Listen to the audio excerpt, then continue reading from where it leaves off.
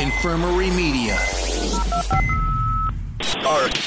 People engaged, stop for dueling decades. The Matrix and Blade versus Bloodsport and Renegade. Strap on that cap, bust out the power glove. Come fight for what you love. Dueling decades. Hoop culture, popping pins, dropping hand grenades. Van Halen locked in Mortal Kombat with David Gray. Banner Ballet and Sick, Iron Maiden, GNR. Come fight for what you love. Dueling decades.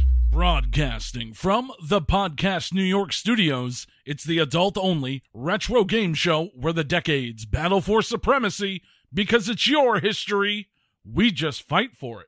Welcome back to Dueling Decades. I am Mark James, and this week I compete with 1981 as we return to the squared circle with a pro wrestling duel. Let's meet this week's other duelers and the decades they will be fighting for. First off, coming down to the mic and hailing from parts unknown, it's Man Crush. Yo, what up? I'm coming off 2 straight losses, so I'm looking for a victory here. But before we get started, I have to give a shout out to David Mobile and Danhausen. He matter of fact, he just sent me another message to remind me to do this.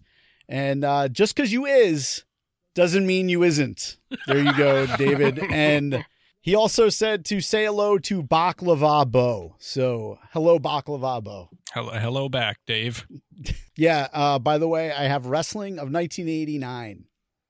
Also on the panel this week, he might not be the doctor of style, but he's still pretty slick. Welcome back to the program, Bo Beecraft.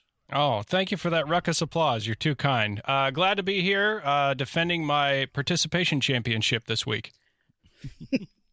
As always here on the show, we need somebody to adjudicate all of this awesomeness. So this week's celebrity guest judge is an actor, comedian, and wrestler who makes coffee in his underwear live on YouTube Sunday mornings at 9:30 a.m. Please rise and shine for Judge RJ City. Thank you so much. You could have just called me a raconteur. I believe that just covers all the bases. And I'm trying to bring that word back, you know? There's not many raconteurs anymore.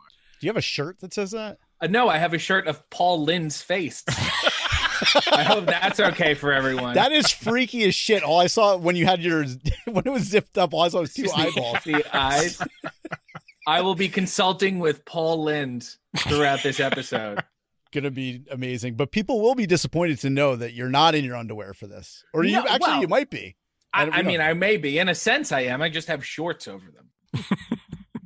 Ladies and gentlemen, the following contest will be held under Dueling Decades rules. The judges' coin flip shall decide who picks first out of the 5 Dueling Decades categories: movies, television, music, news, and hot products. A judge's ruling will determine who wins each round, allowing the victor to choose the next available category. The first 3 rounds are worth 1 point each, with rounds 4 and 5 worth 2 points apiece. And the winning decade shall be decided by the highest overall score after all 5 rounds. All right, duelers, to be the man, you gotta beat the man. So let's play some more Dueling Decades. All right, we'll go right down to our judge, RJ City, for the official toss-off. Now, I won the last episode, so Man Crush and Bo Beecraft will toss this one off. Gross. Bo, you could call it. Wow, what a pleasure and honor. Let's go heads with whatever you got. What do you have? Okay, well, what I have is a copy of Kenneth Anger's Hollywood Babylon. Ooh. Yeah, it's a wonderful book of debauchery from classic Hollywood, including Charlie Chaplin, Fatty Arbuckle, all that kind of thing. Because I wanted to be as current as possible on your show. I feel like if I do my stuff, you guys will seem cutting edge. Yeah, for sure. I mean, and look at the spine on that book. It looks pretty broken in, too. Yeah. It's been used, and I won't tell you how. So, just to confirm, this is the head with James Manfield's face on the cover. Right in our wheelhouse. Yes. And then, of course, the back has a short bio about Kenneth Anger and what a bitter childhood actor he was. Are we ready? I'm going with Jane. All right. Jane it is. Ooh. Yes. All right, Bo Beecraft, you take control of the board and can select the first category. Should I go with my weakest one or my strongest one first? That's up to you. Oh man, I don't know if there's a weak one in this bunch. I'll go television. I should mention, by the way, I'm representing wrestling in 1995 this week. All right, television, wrestling, 1995. My pick is going to be September 4th, 1995. That marked the premiere episode of WCW, Monday Nitro on TNT, famously going head-to-head with the wrestling giant, the WWF, as it was then known. It's kind of come to be known as the Monday Night Wars, or I guess it is. It hasn't really kind of come to be. 83 weeks in which Nitro beat the flagship WWF program, Monday Night Raw. That was kind of the whole catalyst for Vince McMahon ushering in the Attitude Era, which was a more adult-oriented pro wrestling product. But with any long-running television series, the show experienced ultimate highs and lows before both the show and WCW, as we knew it, would fold after being purchased by Vince McMahon in 2001 after nearly 300 episodes. So pretty good run, episodic-wise, or episode number-wise. I saw that they just put in a trademark again for WCW. Yeah. Oh, boy. What's old is new again, everyone. All right, so I'll go next. For television wrestling 1981, I did some digging, and I found something that here on the show, we have an expression we like to use, that it has legs, that there's some longevity to the story. So this match that I found definitely has legs. April 25th, 1981, we have the very first ever empty arena match between Terry Funk and Jerry Lawler. So what had happened was Jerry Lawler had gone away for a little while, and when he came back, they decided to make him a face. His former manager, Jimmy Hart, decided that he was going to take out a bounty on Jerry Lawler and had different people in all the different territories to try to collect that bounty. After a long feud with Terry Funk, you finally thought the feud was ending, and then Terry Funk comes up with a great idea to elevate it even further. They're going to do it in an empty arena. The whole thing was kind of shot Renegade style with one person and just Lance Russell on commentary. And even before that, he's chain-smoking cigarettes on camera with the mic, and he's not even sure if this match is going to take place, if they're ever going to air this footage. And then Terry Funk comes in, profanity-laced promo. Jerry Lawler, nowhere to be found. And then, like a fucking asshole, Jerry Lawler comes in all dressed in white with the cape and the hat. But I'll tell you what, this is an absolutely fantastic match. And if you go watch any of the empty arena stuff that's going on now, you need to go back and watch this first. There's a lot of things that can be learned. Just in the presentation alone, you weren't sure if this was a work or a shoot. So that's what I'm going to go with. April 25th, 1981, the empty arena match with Terry Funk and Jerry the King Lawler. I hope there's somebody listening that doesn't understand the phrase. They decided to make Jerry Lawler a face, as if he had become so grotesque that they had to cut someone else's skin off and leatherface him. He was like Elephant Man. Jerry Lawler in Mask 2. It's like the John Travolta movie. It literally means face off. God, it's a great one. All right, Man Crush, what do you have for television?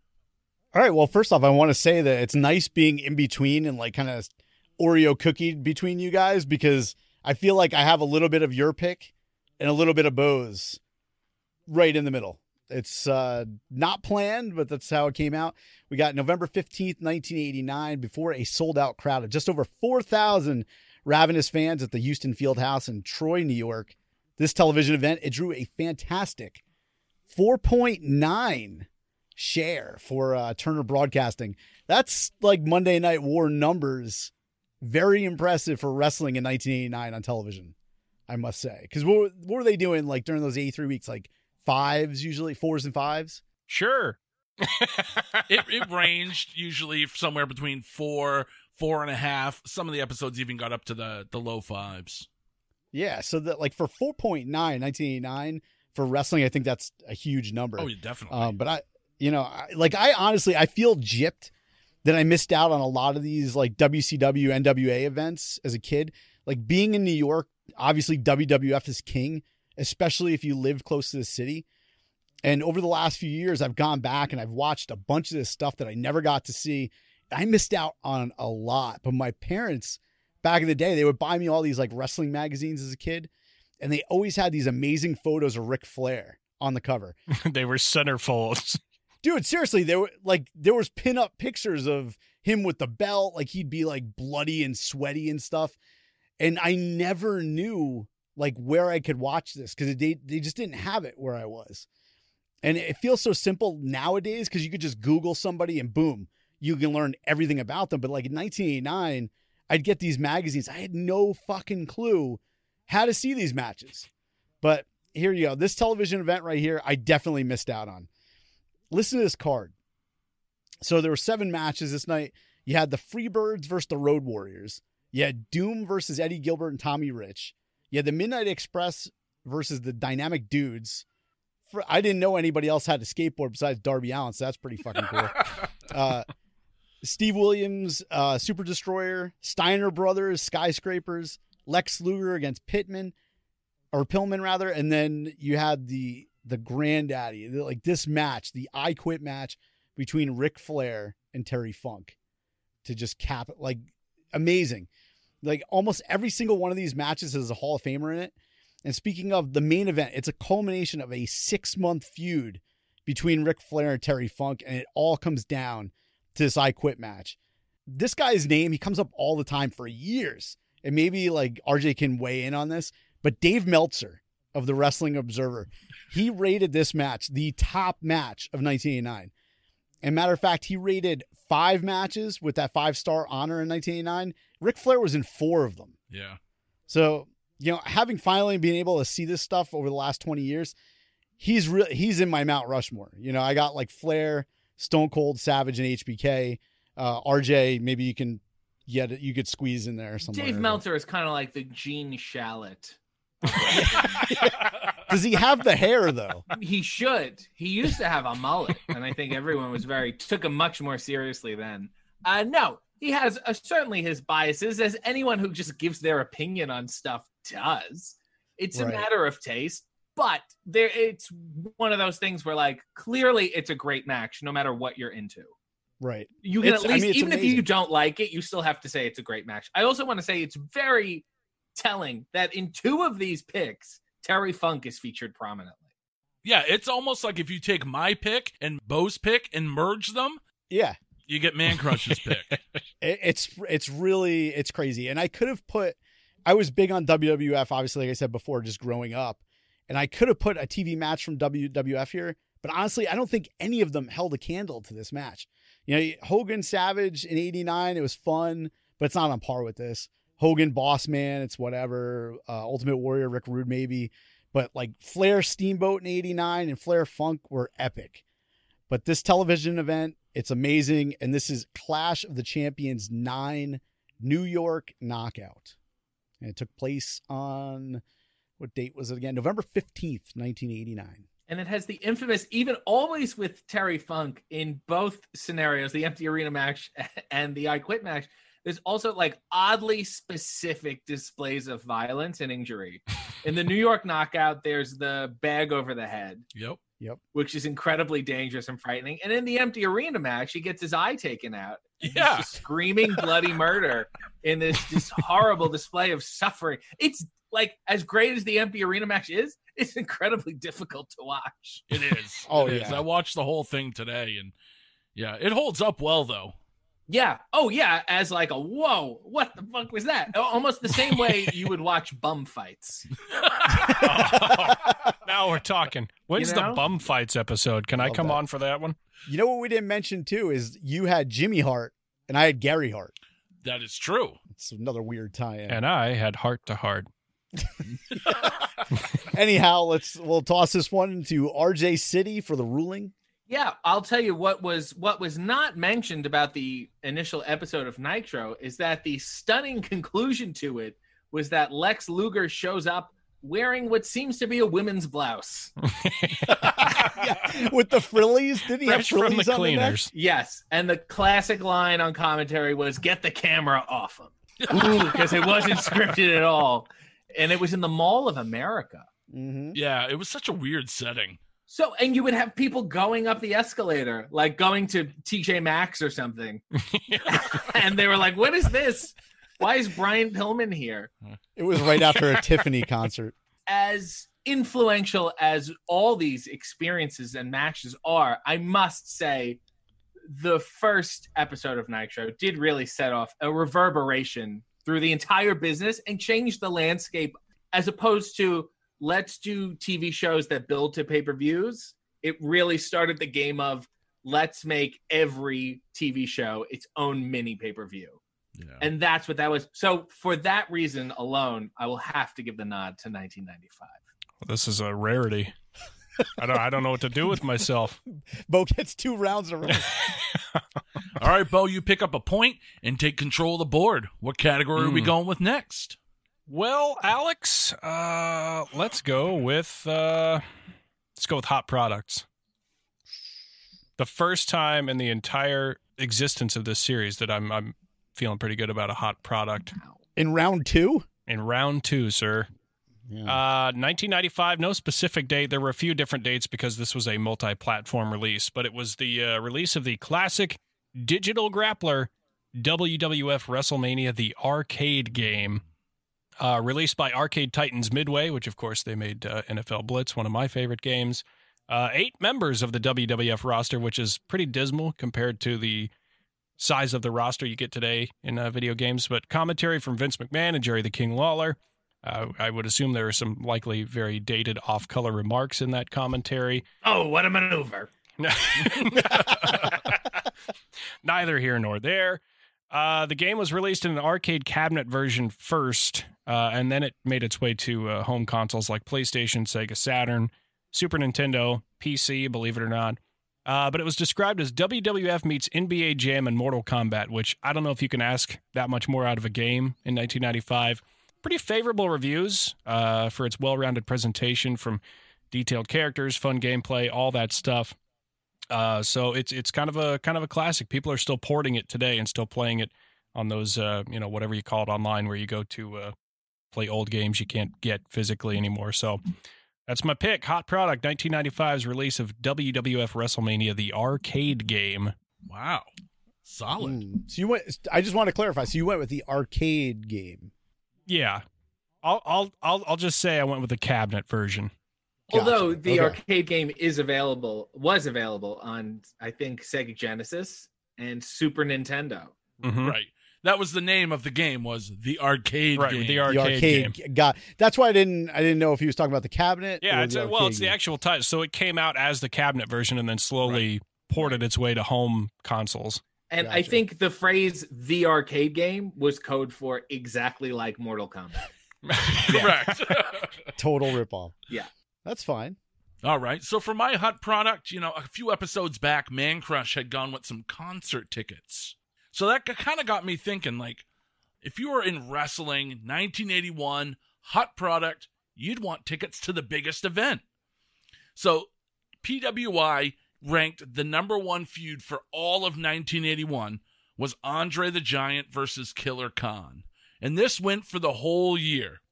And then something that people couldn't believe happened. Killer Khan broke Andre the Giant's ankle. He put Andre the Giant up on the ropes. Killer Khan dives off the rope, drives the knee into Andre the Giant's ankle, and breaks his ankle, puts Andre the Giant out of commission. In reality, what had happened was Andre broke his ankle the morning of the match getting out of bed.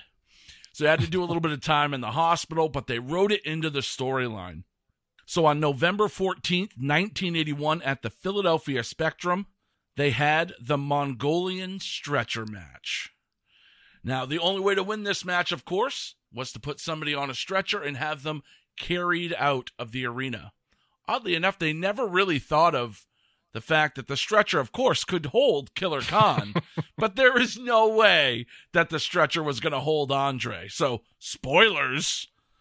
All right, so I went to our good friends over at newspapers.com, and in the Courier Post out of Camden, New Jersey, November 13th, 1981, found an article here. It says, Canvass the Bouts, and it has a nice picture of Andre from one of the previous bouts with Killer Khan in a headlock, and it says, if you've never seen a Mongolian stretcher match, you'll want to watch Killer Khan and Andre the Giant demonstrate it for you at the Spectrum tomorrow. Also on the 10-match card are Bomb Backlund against the Magnificent Morocco. A tag team pairing, Mr. Fuji and Mr. Saito against SG Jones and Tony Atlas. Tickets are $6, $7, and $8. So for as low as $6, you could go see the iconic Mongolian stretcher match, which was the big blow-off to this year-long feud that PWI called the best feud of 1981. I got confused. There used to be a video in the back room at my local video store called the Mongolian Stretcher, but it definitely wasn't wrestling. Was that through the beaded curtain? Yeah. Definitely wasn't wrestling. So that's my hot product, the hottest ticket in town. Andre the Giant and Killer Khan in this Mongolian stretcher match. The thing I loved, it was probably like, Andre, it's interesting that we were just talking about the Elephant Man, because him getting out of bed and snapping his ankle sounds like how the Elephant Man died. He tried to get out of bed and he broke his neck. His head just snapped his neck in half. But I imagine Andre, waking up, breaking his ankle, then like calling Vince and be like, hey, my ankle's broken. And he's like, here's what we'll do. You'll wrestle tonight and he'll break your ankle again. And then Andre being like, wait a minute, like, I don't think you quite fucking get it. The bad thing already happened. No, it's going to be a Mongolian stretcher match. And that's the sad thing. That's what happened, too, because, Vince goes to me, yes, boss. And Andre, of course, does it, on a broken ankle. I'm sure the match didn't last long, but still, man. No, the match has also weird rules. It's like, it wasn't very, like, look, anything Mongolian sounds cool because none of us have any familiarity with Mongolia. Number one. Number two, judging by the rest of the card with Mr. Fuji and Mr. Saito, it's pretty clear that at this time, no Americans liked anyone who was remotely Asian. That was the racist trope du jour. Even though I'm pretty sure Mr. Saito was like Hawaiian or something. That was like the classic wrestling turn. And then the stretcher match is just like, you just gotta get him on it. That's like putting a Hummer on a Hot Wheel track, though. Getting Andre the Giant on one of those things. Yes, absolutely. And I feel like at one point they tried to get him on it. Oh, the men, this is a match that everyone should watch. I feel like the men they got Khan on the stretcher, and of course Khan's playing dead, and these men have to carry him out, and it's really heavy, and Khan's a big fella. And it's dead weight, and they keep dropping him. And it's just like, really, just reckless and sad. And now, all of a sudden, I have sympathy for Killer Khan, a man named Killer. I now have sympathy for him. And that feud killed Killer Khan, because after this year-long feud, he kind of faded off into obscurity. I mean, Andre kind of demolished his career after this. Yeah, it's a shame. All because Andre has a leap out of bed. Right. He couldn't get that ramp that old bulldogs have. After like 75 beers the night before. Yes. Like, I doubt he was leaping. You're picturing like this Disney princess scenario. He's like, oh, what a beautiful morning. The birds are coming and landing on his giant arms. But they're not little birds. They're like giant birds and owls. They're like buzzards. Can you imagine, though, trying to walk... Like, you guys are, like, Bo, like, what are you, like, 200 pounds? RJ, you're probably calling like me fat? pounds. Yeah. But, like, if you broke your ankle and you tried to walk on it, you know how fucking painful that would be? And this dude was, 400, 500 pounds. Yeah, and he had to do that? Pain he was in already just living? Oh, yeah. my God. Awful. Fucking awful. You want to, like, dude, your knowledge is fucking crazy. It is super impressive. Like, Butch Patrick was sharp as a tack, but you know this shit, like, you're not reading it off anything. You're just pulling it out. Like, we researched this shit to bring it to you, and you just know it. I love to ponder, like, I have so much in my head about this shit. I like to ponder what I must have forgotten. Like, what skills I don't have because my brain is working for this. What math? Cursive writing? A lot of functional that's what you have your fucking skills. cell phone for. Can't do it. Yeah, it's a real shame. Shoe tying. The kid just can't figure out how to use a spoon. Yeah. Funny story on how this episode came about. Listeners of this show, shout out to Brian and Tommy and I think Chris and the Red Eric. Ranger. They had sent a message to Shane Helms, and I was getting the episode together. And I sent a message. I knew Bo was coming on. I'm like, who do you want? And he's like, oh, try for RJ City. And I was like, all right. So I sent a message to you, and they sent a message to Shane. I didn't know that they sent this message to him, and both of you guys replied at like the same fucking time. And I was like, we got a problem, because like we don't want to do like back-to-back wrestling episodes. And he sent us a message and he's like, oh, what's up? And I told him what the episode was about. And I was talking to you at the same time and you were like, yeah, let's do it. And we just stopped talking with him. But I'm glad now, because dude, you're like, I cannot believe how much shit you know just off the top of your head. Thank you. And well, let me point out another bizarre wrestling connection. As you know, I'm in a feud and begrudging friendship and tag team with David Arquette. And in the movie Ready to Rumble, Shane Helms was David Arquette's stunt double. That's no fucking kidding. crazy. Wow. Yes. And to make it even further 6 degrees of Kevin Bacon, we got Jamie Kennedy from Scream coming on for next week. Isn't that bizarre? That's crazy. We live in a fucking weird universe. It's so weird that all these middling celebrities would have nothing to do right now. so unusual and serendipitous. It's so crazy. Can I tell you my favorite piece of Arquette-related wrestling trivia? As you may know, there was a cartoon called Hulk Hogan's Rockin' Wrestling. Oh, yeah. Mm-hmm. David Arquette's father, Louis Arquette, was the voice of Superfly Jimmy Snuka. Okay? The voice of Hulk Hogan was actually Brad Garrett. And the voice of the Junkyard Dog, to bring it all around to what we're talking about before we even started, James Avery. So crazy. Wow. And then he was Shredder. And then Kevin Nash was Super Shredder. And then I was in a movie with Kevin Nash. Jesus, this is too much. We should just end this now. Oh, what a beautiful morning. Well, before we end this game, why don't we end this round first? Man Crush, Yes. what do you got Yes. for Hut Products? We're trying. It doesn't matter. People will listen either way. All right, so much like Bo, like I couldn't pinpoint a date for this one. It was kind of like all over the place. It was 1989 they were released, though. And this product right here, it made an appearance on season 3 of Netflix's The Toys That Made Us. So you know it's going to be pretty iconic. And honestly, I would put these figures right behind my G.I. Joes as a favorite toy as a Oh, kid. damn you. Every kid in my neighborhood had one of these. Literally all the kids on my block had them. And I know this because when we were juniors in high school, this is like 94, 95. My friend Robbie had this rocket set with like all these rocket launchers. And we strapped these to rockets in the field behind my house. And like, I'm proud to say my Vince McMahon figure, he made a great journey and he landed up on a roof and it was there for years. He just laid there in his fucking suit, his little commentator blazer. And he's posed like this. Yeah. I'm glad you know where I'm going with this already. He looks like he's about to sneeze. Yeah, and I wonder if he was burnt at all, because all the other ones that we shot off, they either fell off or they just got lost in the woods and we never found them again. But what dickheads we were, because I don't even know if they were the ones from the 89 set, like if anybody had one.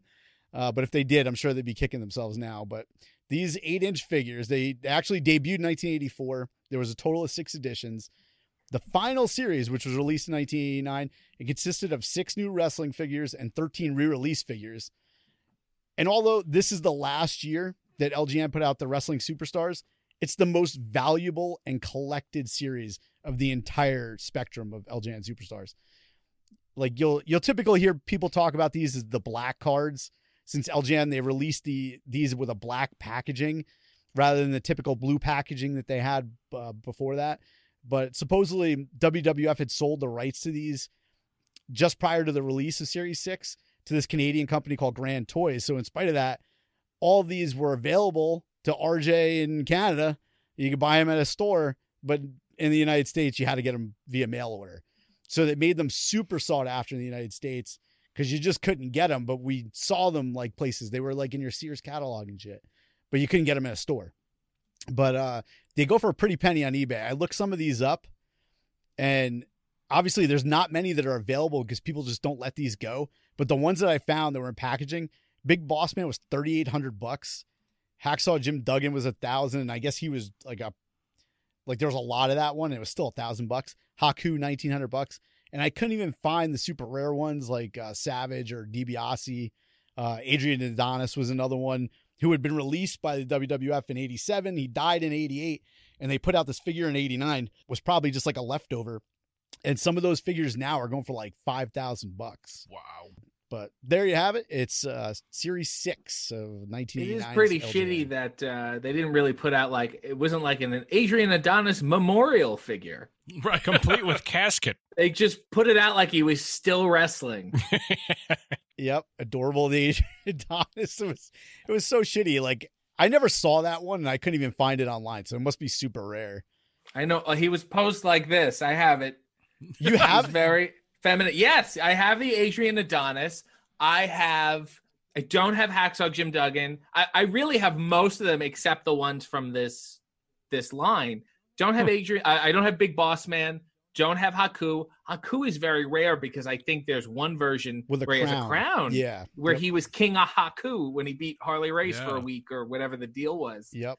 Incredibly rare. So very weird. And then after that is when they came out with the Hasbro line. Right. That was like the next version of, and then they really just cranked it up and it got a lot better. Yeah. I mean, if you care about articulation, then I guess it's a big deal. But like back in the 80s when we were doing these, the ring was like indestructible. Yeah. I remember like friends of mine like jumping on the ring, just being dicks, and the thing would never break. And these guys were solid. The worst is when you got a pose and you're like, what? This, like Jesse Ventura was like this, and you're like, well, what am I gonna do with this? Like, what? Like you can only do hip tosses? Yeah, this isn't very exciting. All the Roddy Piper figure could do was put people in headlocks. Yes, yeah, that's terrible. That's it. You guys have bad imaginations. You just smash them together. Who gives a fuck? What else do you need? Now they got finger articulation and shit. Who cares? But anyhow, that's my pick. Series 6 of the 1989 LJN WWF Wrestling Superstars. All right. Well, let's go down to RJ City for the ruling for the Hot Products round. The arcade game is terrible. I play it. I do play it, but I also know it's bad. It's one of those things where like Doink has a hand buzzer that shocks you into a skeleton. And you know, the only thing that saves it is that it was followed by an even worse game called In Your House. Yeah. Which was the same but worse. They each had their custom arenas, and I think it was on the first version of PlayStation. It was really, really terrible, and they didn't know what they were doing at all. It was just very, very bizarre. Yokozuna would throw salt, which was very apropos. And as much as I like Killer Khan, and you guys know me, I'm a big Killer Khan guy. Who isn't? Right, fair enough. And he also wore those weird flip-flops that were also like kind of stilts to the ring. And they were he had to walk very gingerly. But then again, who knows what happens in Mongolia? Not us. Yeah, that's why they have that. They make good barbecue, though. That's you should bring sure. it back, though. You should bring back the Mongolian stretcher, because why not? Yeah, and it was just this. It was like a cot. Yeah. It's like an army cot. So with all that said, and it's really, the LJN figures hit me straight in my heart. They are part of they're the reason I went to any garage sale, and the reason I still go to any garage sale ever is because they may be you may see a Hacksaw Jim Duggan and some lady doesn't know who the hell he is, and you're like, I'll give him $5 for this. And he's a loser. Trust me, I did a show with him, and it's okay. So for that reason, I have to go with the action figures. Sweet. You know what's always cool about those, too, is when you do find them, if they have their clothes still on, or if they're completely rubbed off. Like I have, it's a Stone Cold. It's not an LJN. It's like a later one. It's probably like late 90s, but it's the same deal. He's rubber, and his ass is completely gone. There's no pants on it. I have it in my car. He just rides around there. He also has no fingers. I bought it for $0.25 at the garage. I used to get such anxiety watching other kids play with action figures roughly. Yeah. Oh, it's the worst. You're playing with them wrong. You know what that's going to be worth one day, asshole? And the other thing about the LJN is that a lot of them did have their own accessories that were easily lost. Bossman had a nightstick. Hacksaw had the 2x4. It's this big, you know? Oh, they're tiny. It's so small. Yeah, they're so tiny, and you're throwing them around. A toddler is going to choke on it for sure. Horrible idea. For sure. Oh, that's good stuff. All right, Man Crush, will you tie up this game at one apiece, and you take control of the board? What category are we going with for our final 1-point round? Oh, man. Things are going so well that I think I have to do this one. I have to go news here because we're still in the 1-point rounds. RJ might hate me after throwing this news story out, but it's 1989, so I have to do it. February 10th, 1989. It's a really touchy subject, especially in the 80s. You know, we've done the whole John Stossel thing. We've covered that before. But it's a huge wrestling story from 1989. I would be remiss if I didn't bring this up. And I'd like to hear what a professional wrestler's take on the whole situation is. Meaning me? You're talking about... Yes, I am talking about you. Instead of just us dickheads always like, oh, yeah, well, fuck them. Hey, believe me, anyone could be a professional wrestler.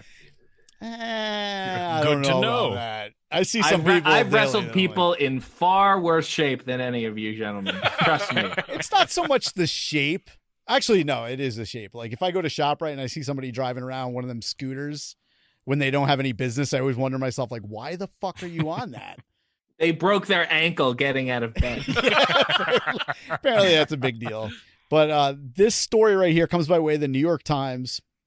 And I hate the title of this article, but here it is. It's Now It Can Be Told Those Pro Wrestlers Are Just Having Fun by some jabroni named Peter Kerr. All right, so here's the article.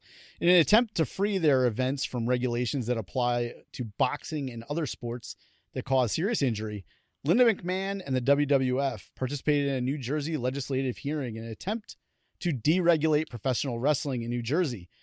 To push this deregulation, Linda had to commit the ultimate wrestling sin and admit that professional wrestling was just a predetermined event meant to entertain and not an actual fight. As a result of her testimony, a bill deregulating professional wrestling passed the Senate by a vote of 37-1. Once the WWF stated that they featured scripted sports entertainment with a predetermined outcome, it was ruled that New Jersey had no authority to regulate their events. And I want to see where this comes in, if it's changed at all too. Under said legislation, the state's athletic control board would no longer have to license wrestlers, promoters, timekeepers, referees, and the wrestlers would no longer be required to take a physical prior to an exhibition. Is that still true, or? So that I don't know what the deal is in New Jersey, but that's determined by state. And there are still some states where you need to be licensed. And it's still run by the athletic commission because it's certainly, in a manner, athletic. Right. And also highly dangerous. Oh, of course. Dude, we watched, just the other night, we had Double or Nothing. Dude, there were spots in there, I literally had to close one eye. And I mean, I'm not there. There's no crowd. So you didn't really get the feeling of the crowd. But like when Darby Allin jumped off the top of a fucking ladder with a skateboard on top of the ladder, I was just like, oh, what? Oh. I always say for something that is fake, it could be a lot more fake. Right. Yeah. We could have turned that knob up a little more. It's so crazy. Let me just finish this last paragraph in here. It says the WWF cleverly escaped regulation in New Jersey by admitting the professional wrestling is and I quote, this is what they actually said. It's an activity in which participants struggle hand in hand, primarily for the purpose of providing entertainment to spectators rather than conducting a bona fide athletic contest, end quote. And by doing so, it actually also helped them with the state tax on television rights. So you know that they had to do it primarily. I'm sure there was a lot of money involved there. So that is another reason that they did that. But this is one of those days where they say that, you know, kayfabe was definitely put to the test. So this is the thing that is so interesting, that in my research, the first fixed match on a grand scale was 1925. Okay. And then 5 years after that, the New York Times decides to not cover wrestling results because they know it's bullshit. So this is in 1930 and the New York Times is hip to what's going on. Also, like, you don't need to break kayfabe or see how they did it. I just need a mild understanding of physics to understand that this is not real at all. So why were they lying to people for that long?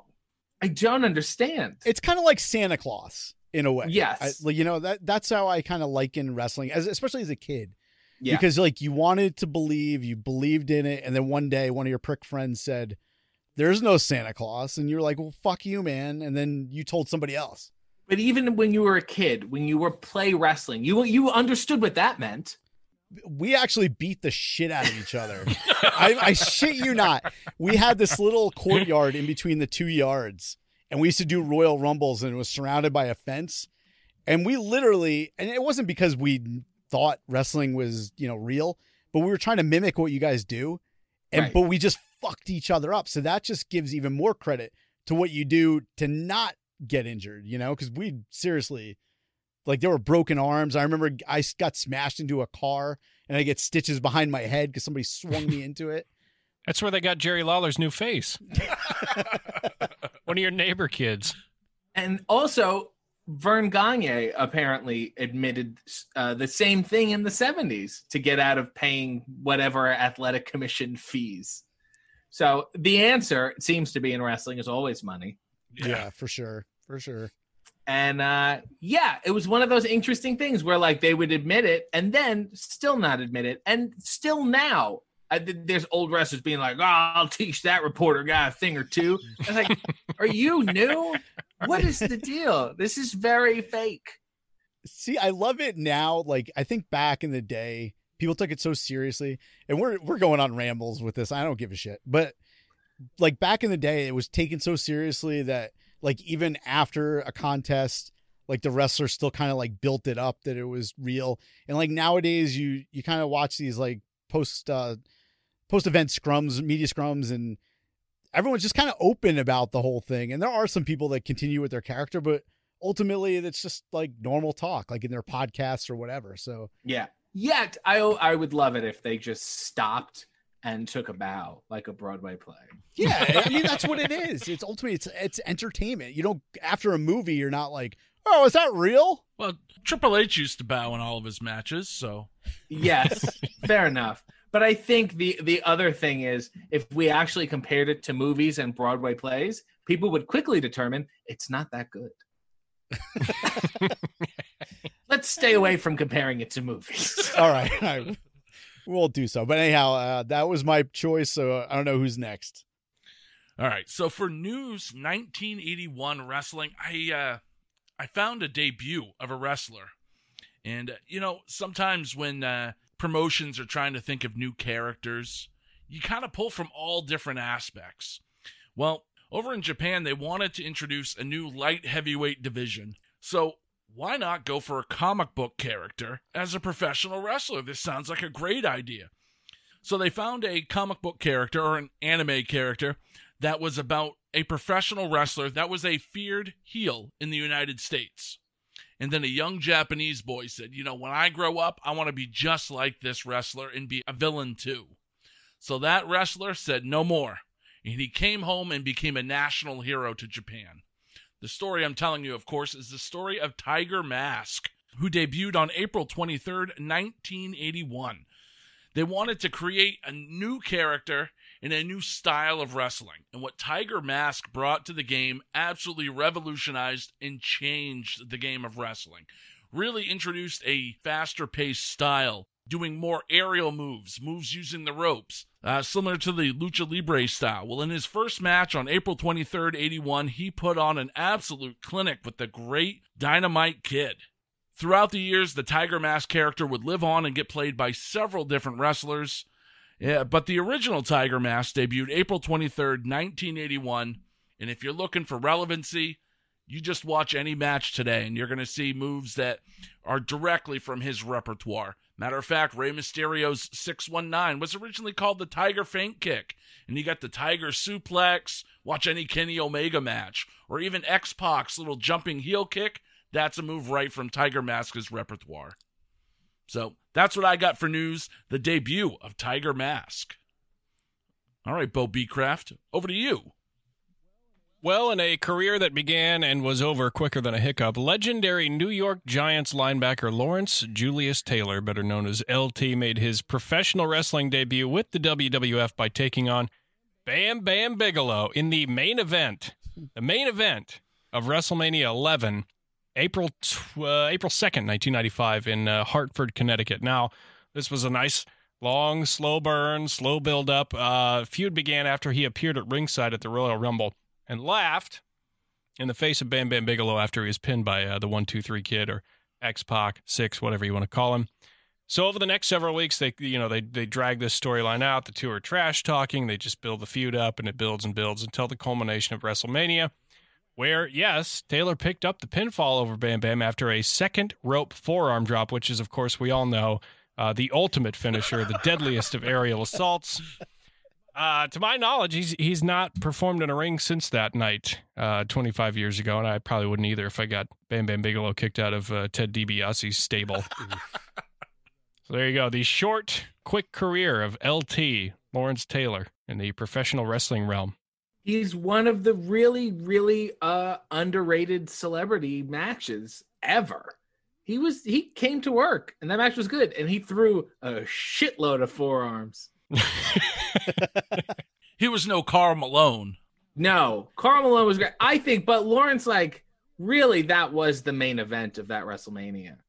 And it's just crazy to think about how good that match was, yet how underrated it is. I don't think people look back on it as fondly as perhaps a Mr. T. Maybe if it was like a Bo Jackson, maybe then they'd have a better shot, It's a fascinating. Also on that show, there was a performance by Salt and Pepper. his theme song was "What a Man." Oh, very nice. I was hoping it was "Push It." Oh, I wish. So I think that was good. However, and certainly, admitting wrestling is scripted, as they say. I will say, let me just put it out there. If there are any wrestling bookers listening, can we script these things better? I'm given an outline at best. I don't know what my motivation is, where to stand. I know nothing. My ultimate vote, if I'm going to really go by influence, and I think I should, it's longest lasting, would be Tiger Mask. Because not only did he, mold the modern style, but if you watch his matches, he's still doing shit in those matches that is so crazy that I still don't see it today.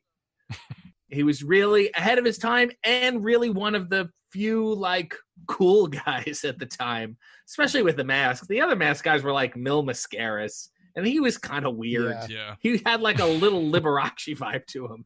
It was a little hard to figure out. Most of the masks guys were, especially in North America, they just, back in the day, it was kind of lame. Yeah. Kind of boring. Yeah, for sure. It's the same thing like Great Muta. The other night I watched, I don't even want to say what it is yet, but I watched another event where he was on, and he was doing shit that I'd see these days, and he was doing it fantastic. And it was just why wasn't that dude at the top of the card? Yeah. Muta's one of my all-time favorites. The feud he had with Sting back in the day is just some of the best matches I've ever seen. Just really well told. Have two different color, what do they call this shit? The Mist. The mist, two different color. How do you even do that? He was asking a lot, I think. He did tell a very complex story character-wise for wrestling at the time. Yeah. Oh, for sure. Especially in the promotions that he was in, everything was very simple except for his. When another foreigner's gimmick would just be, I'm Russian. Yeah. I'm a bad guy. Yeah, exactly. I'm communist. All right. Well, this game is tied up at 1-1-1 as we're heading into the first 2-point rounds, and I have control of the board. You know what, gentlemen? I want to go to movies for the next round. I think we're going to do some wrestling movies. So for my first pick, we're going to go with a wrestler by the name of Mr. Ox Baker, who you guys might remember from the late 70s, early 80s. He was a staple heel in all of the territories. You might not remember the name, but you'll know the face. Long, overgrown mustache, and then the really signature pointed eyebrows. Kind of what you'd see out of Sinister Minister years later. So you're wondering, well, what movie did this gentleman do? He actually did a few, but in 1981, you'd know him best from the movie Escape from New York, where he actually played the gladiatorial combat of Snake Plissken, Kurt Russell. Pliskin. What did I say? I like Pilskin. Who the fuck is Snake Plissken? Oh, it's his cousin. That was his red mist, green mist. So that's what I got. Escape from New York, 1981. And it has Ox Baker in it. He's just awesome in the movie. Such a commanding presence on screen. I'm surprised this guy didn't do more movies. He only did a handful of films. But, Escape from New York. That's my movies offering for this first 2-point round. Man Crush, over to you. That was an excellent description, by the way, because when you said the name, I really didn't know who you were talking about. And as soon as you said the eyebrows, I knew exactly. I just watched that last week, too. The mustache is just like long and overgrown. Yeah, kind of like my shitty mustache. Right, exactly. Yeah. And then the eyebrows kind of angle in and then come out as a reverse teardrop. He's like Abe Vigoda's evil brother. Back when wrestling still had remnants of the freak show. Yeah. Yeah, yep. Yeah. No? Yeah, he was definitely, Ox Baker was definitely a relic from that era. And, that's why he traveled all these different territories. He was a heel character, and he was, he was the big heavy that was coming in to put somebody over from town to town. And just outside of Andre, he was a pretty commanding presence. Yes, he was. Well, unlike yours, it just has the one actor. This whole movie is about wrestling. June 2nd, 1989. The gloves are starting to come off now because it's tied and we're in 2-point rounds. So here we go, Mark. Again, another one. I rewatched this last night. Total 80s enjoyment. It's a bit Rocky IV mixed with a story about Ted Turner. At least, that's the vibe that I get from it. I'm pretty sure. Cop and a half. It's not Cop and a Half. It's close. I'm pretty sure to conclude this movie, Hulk Hogan commits 2 murders and nobody cared. He actually got some insane pop for it. But then on top of it all, you get a smoking hot Joan Severance is in this movie, even though she's supposed to be working for Ted Turner as a saboteur and ends up falling for Hulk Hogan in his ridiculous push-up routine in a pair of miniature underwear, all sweaty. But I mean, it's 1989, so who wouldn't, But this movie, it went on to take in $16 million at the box office, about $34 million in 2020. And as far as I'm going to call it WWF just because. As far as WWF productions go, this is probably the most recognized cinematic experience in their entire catalog. Probably the most profitable. One of the most nostalgic parts of this entire movie is you get to see the WWF logo on the turnbuckles in the ring, and it's on the actual ring itself. And then Hulk Hogan, or Rip, as they call him, is the WWF heavyweight champion of the world. And at that time in 1989, I mean, that made all the difference to me as a kid, because it wasn't some made up organization, which they did in a lot of movies. But it was always weird to me that they just didn't call him Hulk Hogan. I know it was done by New Line, but obviously WWF was involved. So why the fuck are you calling him Rip? But anyhow, and going back to a point that you were making before about Lawrence Taylor and how anybody could be a wrestler, this is kind of where I differ on that, because when I was 11 years old and this movie came out, but I totally agree on the movie part because of this. I totally remember buying into Tom Tiny Lister as Zeus. And if you guys don't know what I'm talking about, this is, he played Debo in Friday. And I totally bought it until they put him in the ring on WWF television. That was an absolute abomination. And it just speaks volumes about actual professional wrestlers like you that go through and do this the right way, because I was scared shitless at the dude in the movie at 11 years old. But then I thought he was an absolute joke in the ring when they had him. Was he part of SummerSlam or WrestleMania 5? I can't remember. SummerSlam. It was SummerSlam, yeah. So, I don't know. It was kind of weird. But in the movie, he was great. He was fucking psycho, choking people for no reason, breaking... I don't even know what happened to old Randy. Did he break his neck? Because then all of a sudden, he's standing at the end. Yeah, Zeus breaks everybody's neck. Sometimes he'll break your neck 5 times in one match. That's just how he rolls. Except for Rip. He couldn't break his neck. But of course, we're talking about No Holds Barred, that was released on June 2nd, 1989. There was also No Holds Barred, the movie, The Match, the pay-per-view event where they played the movie. And then I believe it was Randy Savage and Zeus against Brutus and Hulk Hogan, because they knew enough by then to not leave Zeus in the ring by himself. Remember he had those big shoulder pads that he came out with? It was all chrome looking. But then, so the gimmick, it is weird. And it's that one of those weird things where it's that when it's why don't you just be Hulk Hogan? It's like that Cosby Show thing where it's it's the Cosby Show, but we got to call you Cliff. What the hell, man? And then, But then, Zeus invades the real WWF, but as Zeus. Yeah. Right. Like, why couldn't you just make it one way? I don't get it. I mean, that is consistent with the lack of logic in the wrestling universe. I suppose so. So it actually ties in, so it makes it a better pick. But yes, it makes sense in its illogicality. Especially in 1989. Now I'm just wondering why we didn't get like Bill Cosby in some sort of wrestling movie. It's Coco Beware. It's a tough subject.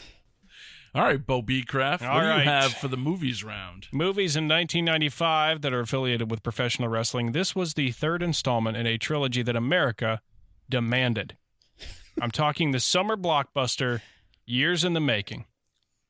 As Spencer and Brew broke into his headquarters to capture the notorious drug lord Manuel Santiago, setting forth a domino effect of pure adrenaline and action, I'm talking about the Hulk Hogan vehicle, released July 11th, 1995, Thunder in Paradise 3. I thought it was only a TV show. No, get this. This third installment, actually the combination of 2 episodes of the Thunder in Paradise series, which each separate part aired during the show's initial run in syndication. Now, when that failed, they thought, of course, well, what if we make it a movie? And sure enough, a global box office success followed shortly thereafter. And by that, I mean it went straight to video, where it performed dismally at best. And, of course, this is not to be confused with the Jimmy Buffett super hit Cheeseburger in Paradise. Thunder in Paradise 3, the third part. Wait, were there 2 other movies? Yeah. I assume using the same premise of, well, this was a shitty flop of a TV show, so let's just combine the episodes and put it out on a direct-to-video release. No, it's like Leonard Part 6. There was no other ones. They just made Thunder in Paradise 3. Thunder in Paradise 3 was actually the first movie in the entire series. It was like Star Wars. There was also a kind of choose-your-own-adventure CD-ROM game, Thunder in Paradise, where they filmed extra stuff. They filmed basically a mini episode. Was one of the choices to stop playing? To drown. Are you sure you don't want to quit? Well, that whole series is so bad that if not for the failure of it, Hulk Hogan may never have joined WCW and Right. NWO. Yeah. Wasn't it on the same production lot or whatever? Yeah, Yeah. they all filmed it on the Universal lot, so he was right there. So it was so easy for Bischoff and Turner to talk him into it. Yeah, they just showed him a check. Yeah, it works every time. Wow. All right, well, let's go down to RJ City for the ruling, for the movies round. What a tremendous collection of shit. Dear Lord. And it really does illuminate the fact that No Holds Barred is, and you're right, I would say the most successful film that they've had. And they've been trying to make films at least now for the past 10 years, and nothing's even come close to that. Which also No Holds Barred had one of the first 6-sided rings. Yes, it did. It was, yep. Very, very unusual. They're like, let's just do everything different. Because Well, that was like the we Ted can. Turner guy had that. It was. Yeah. Did you guys, when you watched that, I didn't even get that until last night when I've watched it a million times, and I was watching it last night and I'm like, I really think that that was about Ted Turner and his evil organization coming up to start a wrestling organization. And it was just so coincidental, the whole thing, the timing and everything. Yeah. And then Ted Turner really got back at him by making Thunder in Paradise. That'll show him. That really, really works. So just by default, I think I must choose Ox Baker. Wow. Oh man. Well, I mean, it's probably the best movie of the 3. It's the best movie. I think it did the best. And I think he's probably the best actor. even though the only other actor is Hulk Hogan. Really. Zeus is pretty convincing in the movie. Yeah, Zeus did have a good career, and he was in Little Nicky also. Oh, he was in the Human Centipede 3. So. Oh yeah, it's funny. Why wouldn't you induct him into the Hall of Fame? You want to get these A-list celebrities. No. I think Tiny Lister would be a fine choice. Now, much like Thunder in Paradise 3, was Human Centipede 3 also the first movie? Well, you're supposed to actually watch Human Centipede 3, then the first Thunder in Paradise. Oh, it's all part of the Hulk Hogan shared universe. Yeah, Okay, gotcha. the Tiny Lister multiverse. That has to be a gimmick that somebody starts. You know how they say all the Pixar movies are connected? Yeah. In that Yeah. same long winding, yeah. All the anything Tiny Lister is in is connected. Was he really in the third one? That was the one that was in the jail, right? Yeah, he was in it. God, I don't even remember that one. I remember the black and white one and the original. I barely remember the third one. He doesn't either. It's not good. I just remember them cut some dude's balls off is all I remember. Now, what movie doesn't these days, though? Yeah, that's true. All right, so Mark. All right, so with that win, I pick up the lead 3-1 heading into the final round, which is music. So, geez.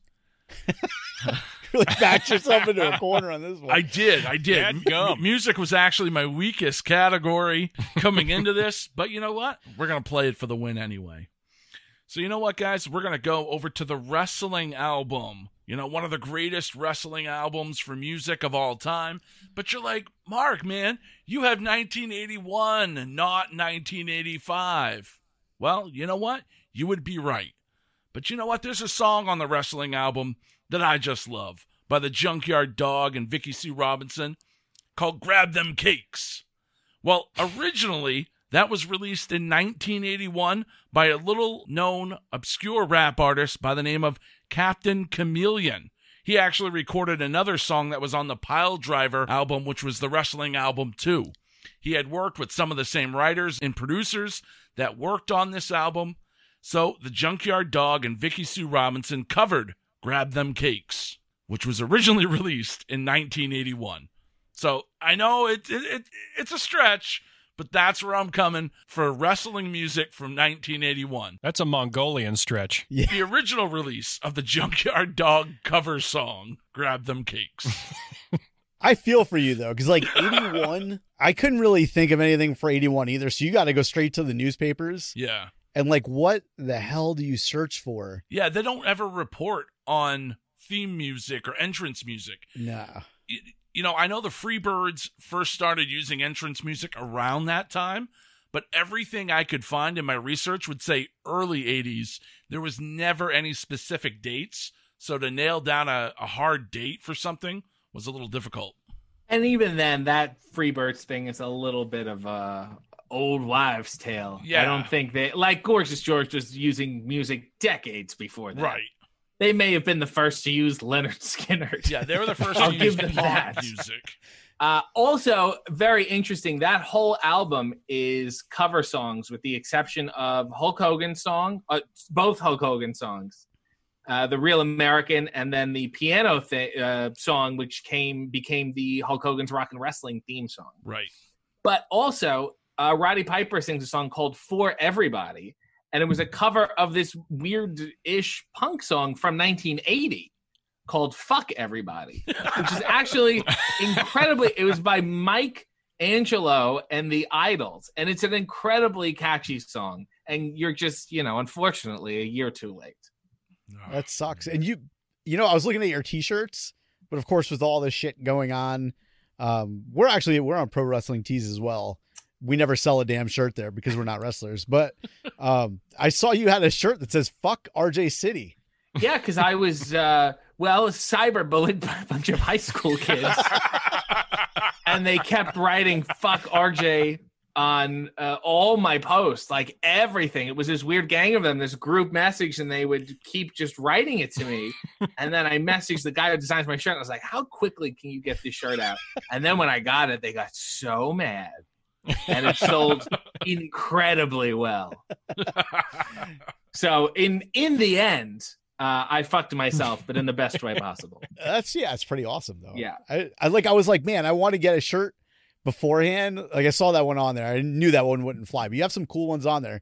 What are they, if people just go to Pro Wrestling Tees, just type in your name, they find it? ProWrestlingTees.com/RJ City, and there will be a bevy of kitschy designs for your pleasure. Yeah. We have 3 on there, and just go to our T Public account. There's way more. Good. Okay. Yes, I want to make sure you get your plugs in too. Yeah. Yeah, we're going to piggyback off yours. But if you're there for an RJ City shirt and you buy one, you might as well buy ours also. Right. It's a good combo. Right. Yeah, fuck it. Save on the shipping. Yeah, there you go. All right, Man Crush, what do you have for this final round in music? All right, so let's go back to May 7th, 1989. And I was a bit torn on this pick right here. Wrestling albums, kind of like you, like they were not available in 1989. We had wrestling albums in 87, 85, 89, there was none. And I almost went with Dusty Rhodes' Honky Tonk Man. They had a storyline where Dusty and Honky Tonk, they got into like a sing-off, and Dusty performs Dusty Be Good. And this is when he was still in tie-dye, by the way, right, before they switched him over to polka dots, which is like a month later. But I couldn't find like the whole thing, and I wanted to watch the video and really get into it, and I couldn't find it. But then I rewatched again, and something else I had never seen as a kid. It was WCW NWA pay-per-view Wrestle War. And I was fucking blown away by the matches on this thing. This is the Great Muta match I was talking about before. Right. It actually kicks off the show. But like I said, as a kid, I totally dug WWF events. But as an adult, I think Wrestle War was just way better, and it held up a whole hell of a lot more than any other WWF event from 1989. If I go back and watch it now, I think I'd probably be bored. Yeah. But I was not bored watching this one. This is actually the pay-per-view where Flair and Steamboat, they lock horns for the third and final part of that year's trilogy between them, and Steamboat took the last 2 matches, and everyone was basically saying that, this is Flair's last stand. And Dave Meltzer came in again and at the Wrestling Observer, and he ranked this one. This is one of those 4 matches I was talking about that Flair was on. Another 5-star match. It's an absolute classic. It's 30 minutes long. Totally awesome story that's being told in the ring. And then Flair pulls this one out. He gets the victory, he regains the title from Steamboat for the 6th time. And then Terry Funk, who's one of the judges for this match, comes into the ring, and he's just blowing Ric Flair. Like, you're fantastic.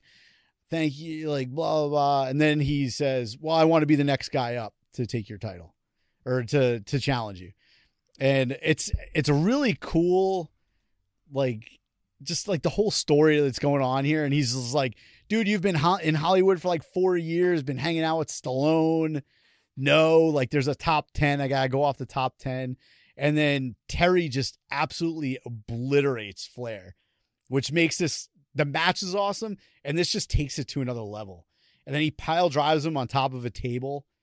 And then it led to the feud that I talked about earlier in my first pick. So you had that for like 7 months, and that all began right here. But then you're saying like, whoa, where's the music come in? Well, aside from this event right here taking place in Music City, Nashville, Tennessee, Ted Turner actually gave them extra money for this. It said, use this for marketing or promotion, do whatever, let's get pay-per-view buys up. And they ended up getting 120,000 pay-per-view buys for this, so that's not too bad. So as the story goes, Ric Flair is like a big country music fan, and he was able to book the Oak Ridge Boys to not only perform the national anthem, but then come in like halfway through and do an 8-song show in the middle of the event. I just want to interject. I have opened for the Oak Ridge Boys twice. See, that's fucking like full circle. Jesus, full circle. You're a legend. If I win this round, you're even bigger. They smell incredible, just for what it's worth. Well, the dude just died last month, and even then, he smells incredible. I'm sure they all smell like gray flannel and grandfathers. But hey, I give you this is 1989's Wrestle War with the Oak Ridge Boys. Wow! So that's pretty cool. Mo. Can you rip us out an Oak Ridge Boys song, Bo? You want Elvira or yes, of course. All right, Bo Beecraft, what do you have for the music round? Well, gentlemen, hold on to your undergarments because available now on Amazon in compact disc format for $49.99 or the timeless cassette tape for a mere $15.50. Who could forget the 1995 musical opus Hulk Rules, the debut album from the wrestling boot band fronted by Terry Bollea, also known as Hulk Hogan. Clocking in at a monstrous heavyweight 29 minutes and 34 seconds, this record has it all. Jesus. Talking a genre-spanning masterpiece. Rock, pop, hip-hop, more.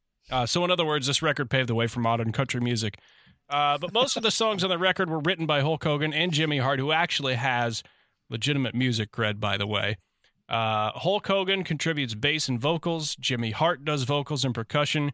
Guy named J.J. McGuire does a little bit of everything. And, of course, the luscious Linda Hogan providing vocals and percussion. So, in other words, there's nothing these folks can't do or play.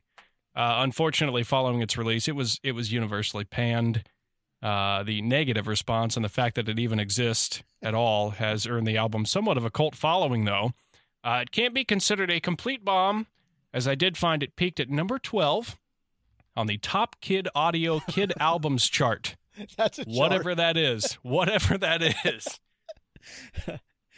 I had a runner-up here, but it didn't seem like Rick Derringer was doing much in 1995, so I'm going to have to settle for Hulk Rules, the debut album from the wrestling boot band. Wow. Now, I had heard that Hulk made that in tribute to a kid. Yes, Some so British there's kid.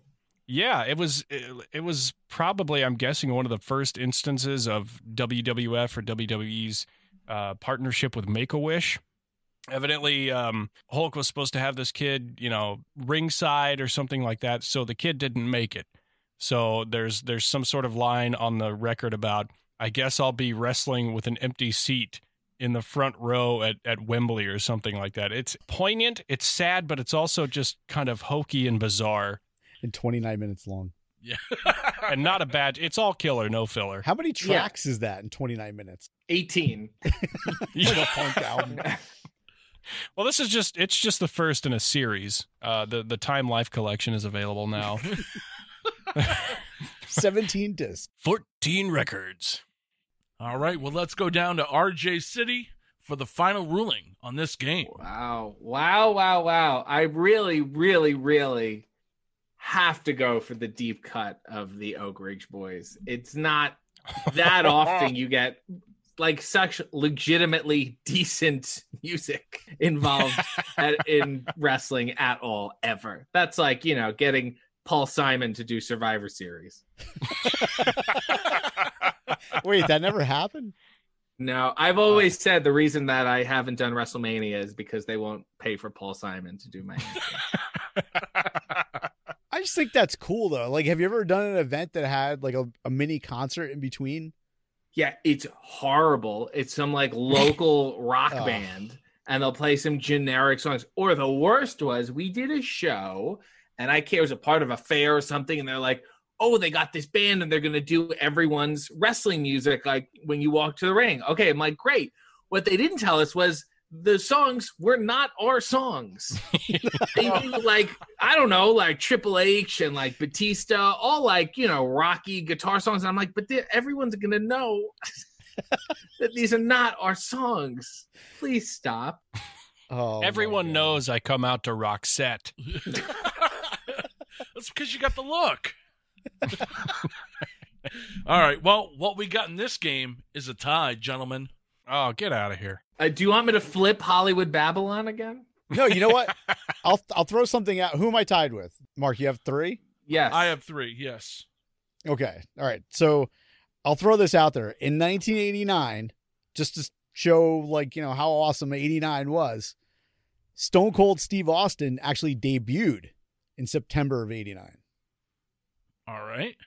My extra little tidbit of information, we're going to go back to the man who likes to hurt people, Mr. Ox Baker, who, we talked about how he was in, a lot of different movies and Escape from New York. Well, on February 12th, 1981, he was on a popular TV show as well. Ox Baker was a contestant on The Price is Right. Get out of here. Did not make it to the Showcase Showdown, but had a great back and forth with Bob Barker. Jesus Christ. Can you imagine someone that horrifying saying, $1, Bob? They're just going to let him win at that point. You wanted to play Plinko? He just walks up and eats the big wheel. So that's what I got for my bonus round. Ox Baker on The Price is Right. I think if you opened with that, I would have called it for you immediately for any of the other rounds. I think it's clear, based on that factoid, I have to go with 1981. Wow. I'm sorry. Not a Stone Cold fan. But I also have another wrestling game show fact that will tie all our worlds together. Oh, boy. There is an episode of the original Hollywood Squares where the contestant on the show is, before he's the AWA World Champion, he's just a plucky young wrestler named Nick Bockwinkel. Wow. Okay? And even better than that, the bottom left square is Charlie Weaver, better known as David Arquette's grandfather. Wow. And they both fucked Phyllis Diller after the show. Yes. And Jim J. Bullock watched. As was customary. That's so wild all the time. It must be a wrestling thing. Like, everything just ties together. I got to say, this has been the most Ox Baker heavy episode I've ever been a part of. It's the most he's been brought and believe up. me, I've been in a lot of Ox Baker episodes. We got notes from the network. They said more Ox Baker. Yeah. They want to cover that eyebrow demographic. Well, now that I lost for 3 times in a row, let me ask you a question. Like, all this stuff about Cobb salads, please explain it. Like, Bo was trying to explain it to us, and I was just like, okay. I just don't get it. Wrestling contracts, it's always like, who's going to get signed? And everyone's like, you should sign with these people. You should sign with these people. And I would just retweet them and say, I'm not signing with these people until they get me a Cobb salad. And it's such a stupid salad. And it's so hearty because it has meats and egg and stuff. And I think it's an excellent demand for a contract. It's the po' boy of salads. Yes. You got to start wearing a brown derby hat to the ring. Because, of course, we all know that the Cobb salad was invented at the Brown Derby restaurant. There we go. Right? That tie-in. Does it have to have a honey mustard? I heard it has to have some sort of raspberry vinaigrette. Ooh, that's different. There is a lot of conjecture, and I am willing to be flexible on the dressing. I was just saying, if they put it in the contract and they get you the wrong Cobb salad, would that make a difference? Yeah, I mean, we'd have to discuss it. We'd have to go back and forth and perhaps negotiate the ingredients. Now, are there a lot of, because you're like super charismatic, you're obviously very smart, you're good in the ring, like everything's good, like your full package. Are there other offers that are out there, or do you just like staying on the independent scene rather than there have been. Some of them are not very good, as you can probably imagine. And I also kind of enjoy doing my own thing. I really, really do. I try to be as low bullshit as possible. And, if I have to encounter a certain level of bullshit, I hope it is a lot of money. But yeah, I don't know. I just enjoy kind of doing my own thing. And I feel like everyone has the same platform now. Right. We're all on this even thing where it's always like, people always say to me, why don't you sign with them? I want you to make the big money. And I want to say to them, don't you understand? It's still your money. Yeah. Like, just give it directly to me then. Exactly. You're just giving it to them and then they're giving me a cut of it. Just give it to me. It's fine. So who knows? I mean, could I sign with somebody? Sure. If the right thing came along, it would be interesting and fun. I certainly have enough friends that are doing it. And I think I would be a valuably surreal addition to any wrestling program. Yeah, it would be pretty cool. Like, where would you want to go if you could go anywhere? I don't know if you would answer that question, but like, where would, in the landscape of what's going on now? Because I think over the past 20 years, like, obviously it was just pretty much one organization. Now it's, there's like 4 or 5 that are pretty big. So it really depends what they offer. I mean, I have my own ideas in the sense that I probably need a little sandbox of my own to play in.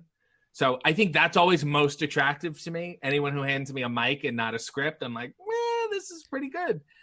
So I like to create stuff on my own. And to be serious, one thing David Arquette and I seriously went after was we were trying to attempt to actually host a PBS pledge drive. Wow. Yeah.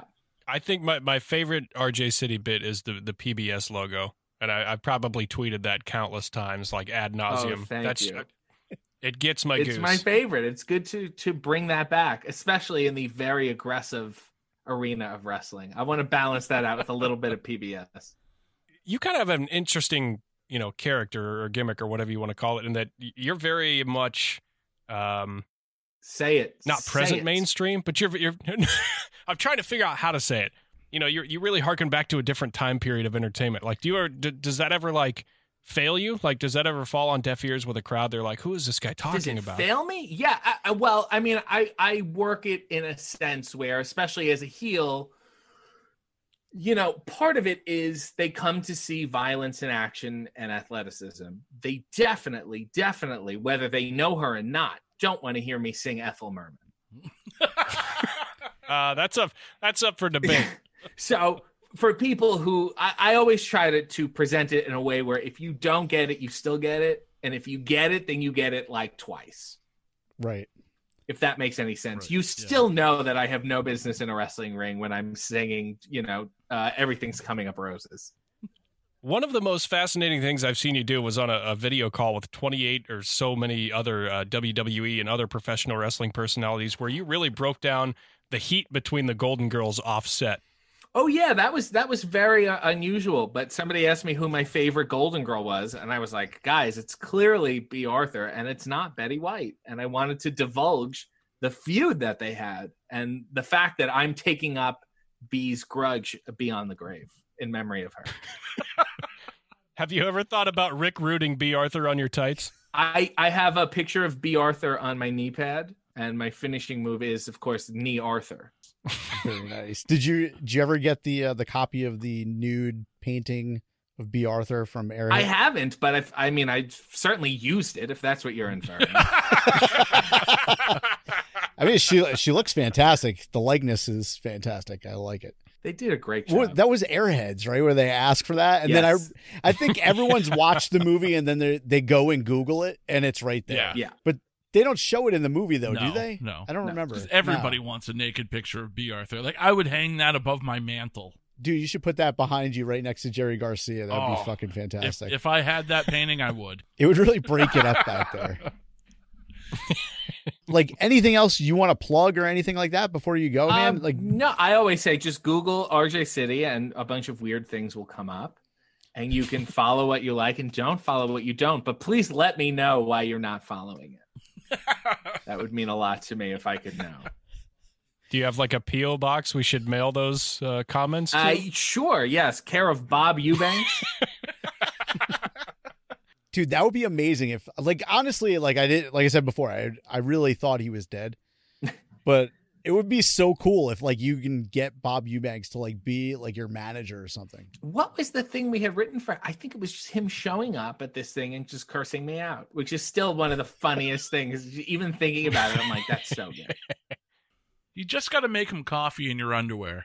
I know. I've gotten a surprising amount of people to do it. People who I thought would not do it. Well, maybe you need to get a picture of Bob Eubanks on your underwear and then just show up at his house with a cup of coffee and his face on your junk. Bob, do you remember me? We emailed like a year and a half ago. I thought it went really well.